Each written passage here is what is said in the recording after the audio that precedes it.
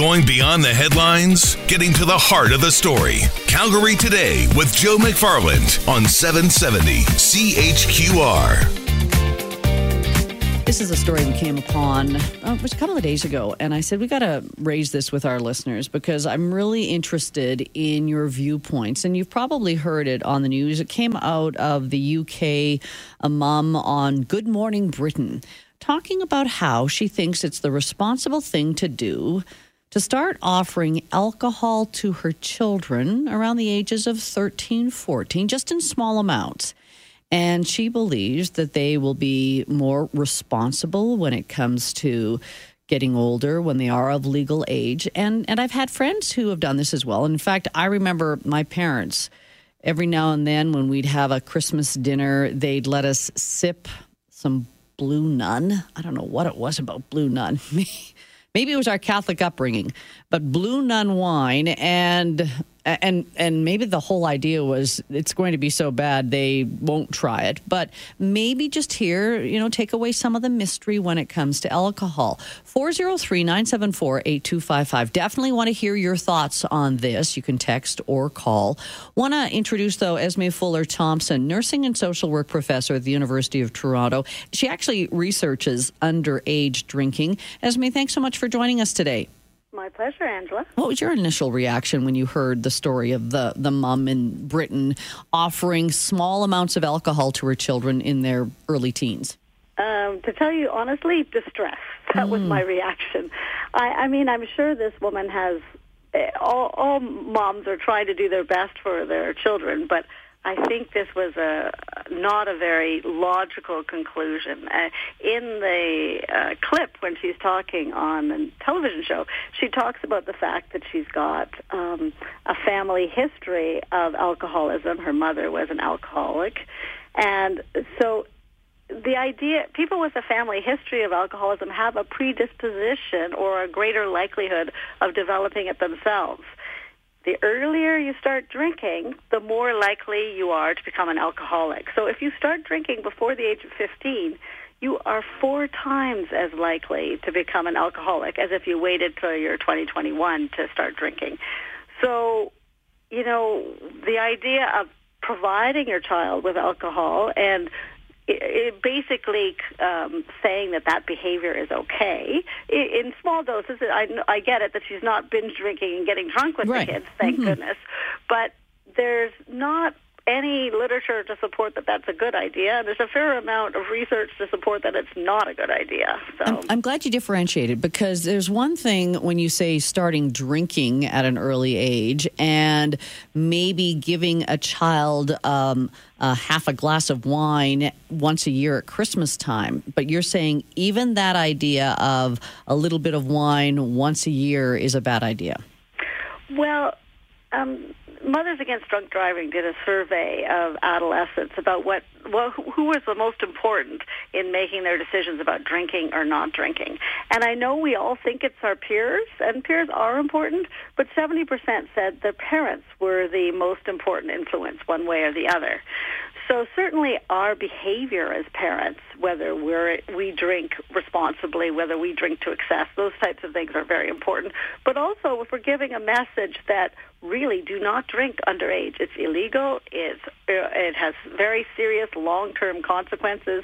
Your brain is still forming all the way up to your 25. So to put a known neurotoxin in your head and really has very significant long-term outcomes. If you give that message to your children, now some of them may choose not to follow it, but you're giving them a message that you're concerned about them and that this behavior is something that you think could cause harm to them. I wonder, though, does it take kind of the mystery away from this? Because I find whenever we say don't do something, a child wants to know why, and they're going to take the first opportunity to try it.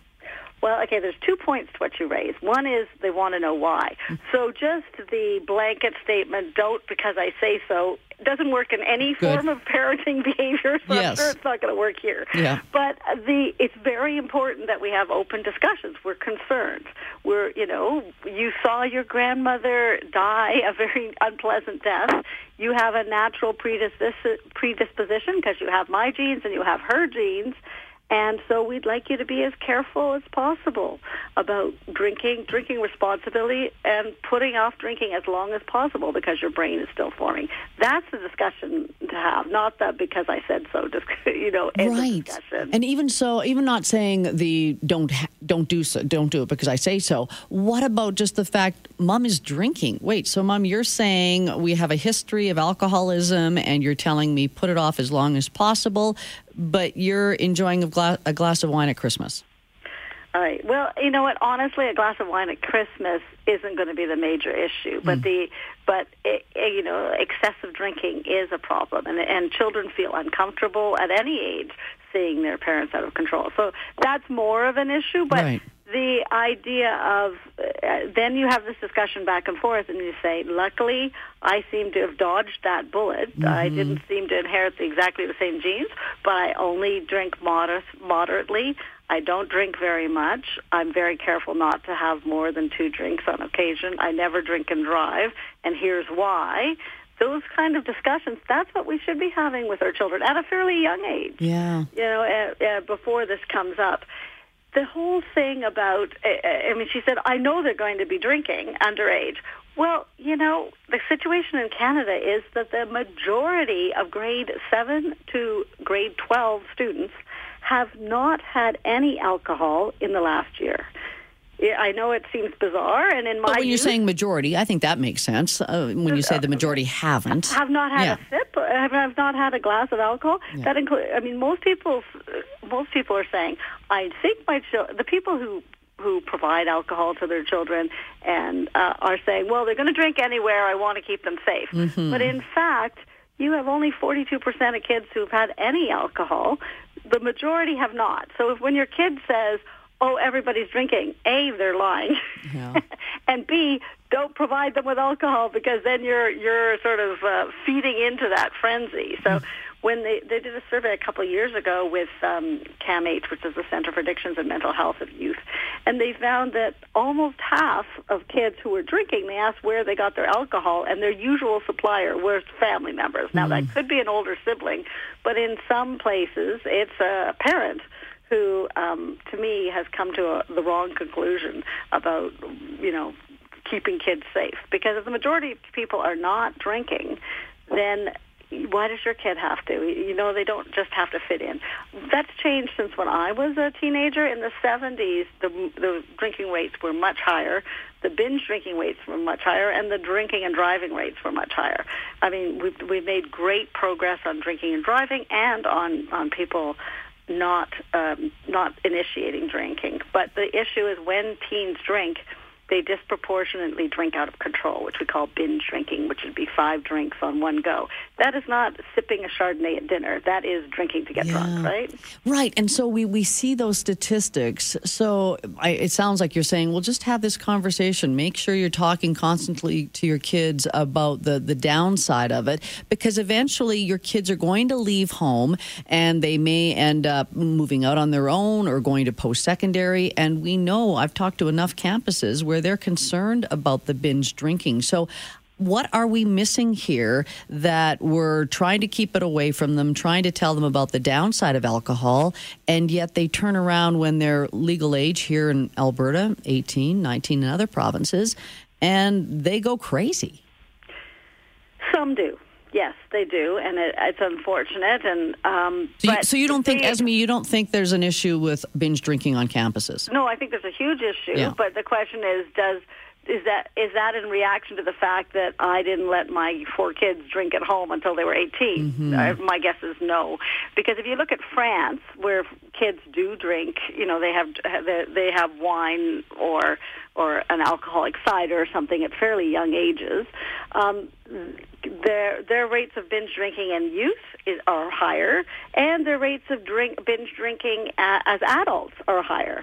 So it's not as though this gentle introduction to alcohol under the careful watch of mom and dad prohibits risk-taking behavior about drinking. It does not. In fact, it appears to encourage it.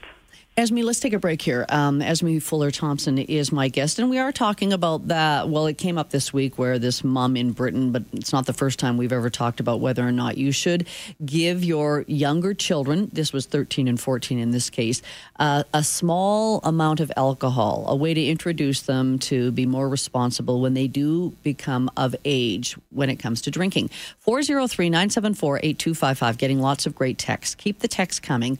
At 3:30, I'm definitely going to open up the phone lines. I want to hear your thoughts on this. Back with Esme after this. Talking about when you should allow your child to drink alcohol. Esme Fuller-Thomson, nursing and social work professor at the University of Toronto, also has researched underage drinking. Esme, I'm glad you mentioned that you were a teenager in the 70s because we can relate to each other. And I'd like to think that so much has changed since the 70s. You've done the research into underage drinking. We're now hearing, in a perfect world, don't touch alcohol or marijuana until you're 25. Does that line up with your research? For brain development, definitely. But maybe that's not reality in North America. So why not at least follow the legal obligations and wait till 18 or 19, depending on what province you're in. But the later you wait and the less you consume, the better it is. There's been some research saying, this is on veterans in the U.S., so people who drank heavily in their late teens, early 20s, and they're following them in their 40s, and they're still at higher risk for depression. That basically your brain's forming, you're putting in toxic substances, and it has long-term consequences that even when this is people who've stopped drinking 15, 20 years earlier, or certainly modified dramatically, and they're still vulnerable. So we know the immediate risk for alcohol poisoning, for drunk driving, all of those are huge. Yeah. And in fact, more kids in the U.S. die from alcohol-related causes every year than all of the illegal drugs put together. Esme, I think it's such a societal thing that sometimes I have a hard time getting my head around, because when I was growing up, I knew all about the harmful effects of cigarettes, and I chose not to smoke. Because, you're going to get lung cancer, you're going to get other types of cancer. But then you look at some of the health impacts of alcohol, not just the health impacts, the societal impacts. Alcohol is really, if we were honest, is a terrible thing. And yet our society accepts it. So I wonder if all that education we did around smoking, that we have to start thinking about doing similar education around alcohol. Oh, absolutely. And we've let big alcohol get away with a ton. I mean, big alcohol, you're right. Exactly, okay. I mean, we basically, they sign on to say drink responsibly, and we say, okay, yeah, you're fine. But why are they advertising? Yes. Why are they advertising? They're advertising with sports and glamour and all kinds of things that are very attractive to youth. We've done so much better with kids smoking since we stopped letting animated camels pitch to them, right? So when you think about it, we really haven't thought it through. We've let them off the hook, and they shouldn't be advertising that's aiming for children. The number of pro-alcohol beer advertisements, but also just every time you see a beer hat on somebody or a Molson's T-shirt on somebody, all of that is advertising, and children are exposed to it very, very high levels. Oh, yeah, we've done many shows on how, you call it big alcohol, but I would agree that the advertising rules are so different for alcohol compared to cigarettes. I've got a texter here saying, Ange, she must then advocate for cannabis consumption over alcohol. It's not addictive. Esme, have you done any look into cannabis? Yes, I have, and it's terribly addictive. And if you start using cannabis before the age of 16, your risk of schizophrenia is huge. I have no idea why moms aren't stepping forward and saying, hey, wait, what's this craziness about legalization? I'm totally fine with decriminalization. Do you want a kid to have a lifelong record for smoking? But legalizing, we've we know it's terrible for you. We know it's bad. We know it's associated with being less. If you start at younger ages, you're more likely to not complete high school. There appears, if you start at young ages, that you lose IQ and it doesn't come back. What else would we ever tolerate our children doing that would actually decrease their IQ and decrease their likelihood of getting through high school and university? And we're thinking it's okay. Esme, I know what you're saying, and I know I'm going to get a whole bunch of texters saying, wait, that doesn't make sense. They've disputed the research into schizophrenia. It seems, and I think here's the other issue with cannabis, that we just, every time there's one research that says one thing, I have been inundated with other research that says the complete opposite. Do you think as we move towards legalization, we'll have more research, more thorough research, so that we aren't disputing one researcher against another, it seems? Oh, well, I don't know. The stuff I'm quoting, it comes from Denmark, where they looked at every 18-year-old recruit. So this is every male in Denmark, and they followed them. And if they used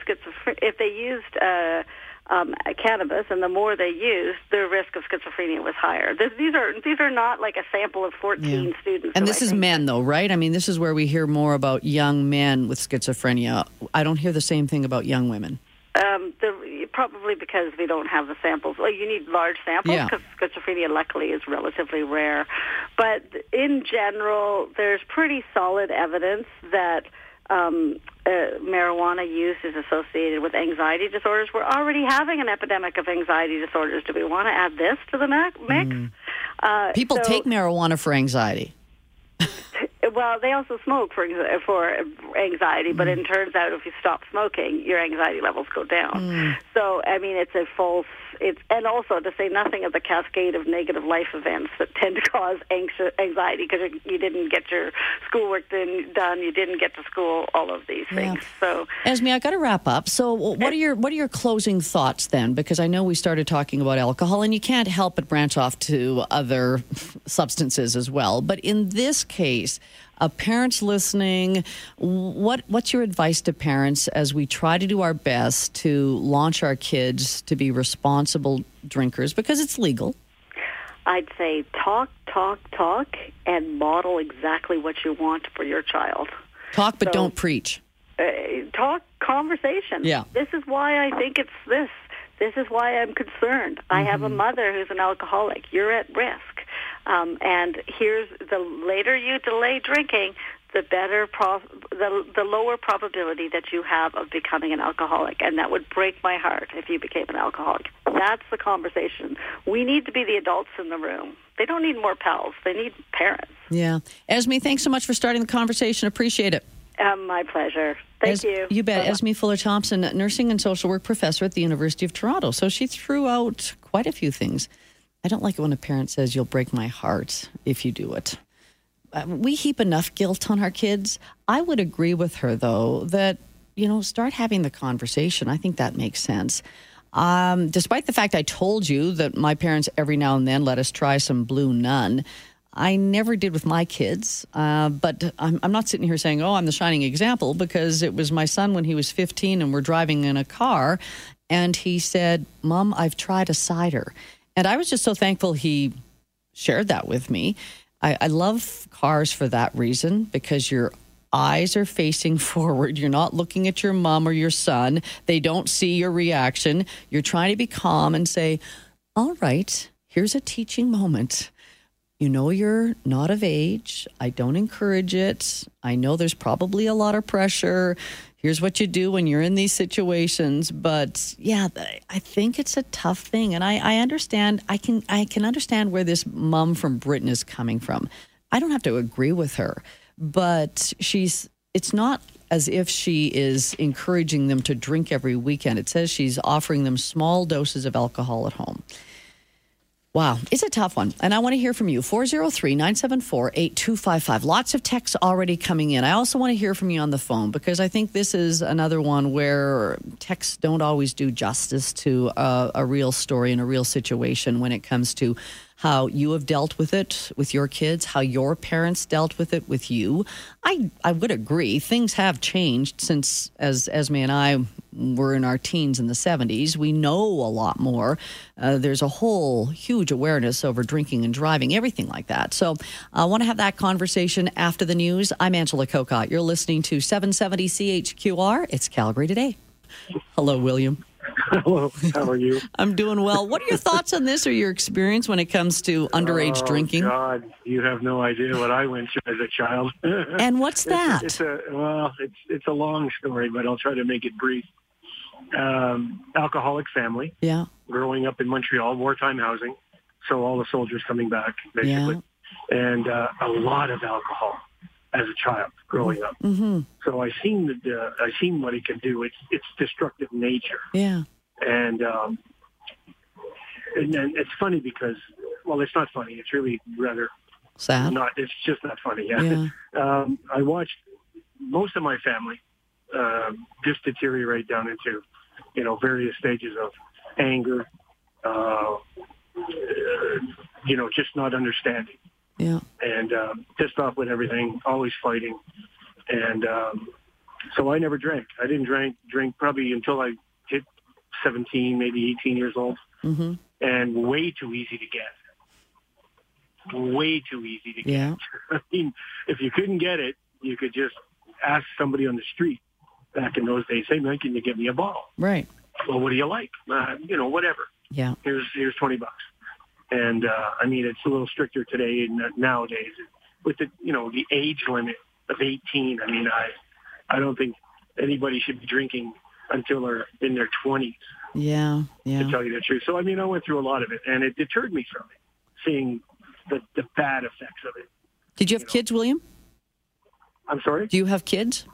No. But if I did, I wouldn't give them anything to drink ever. Ever.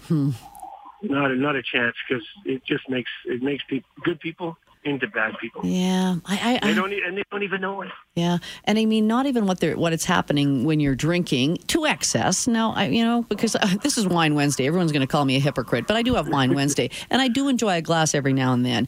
But I think we also have to find out more, and we have to learn more about.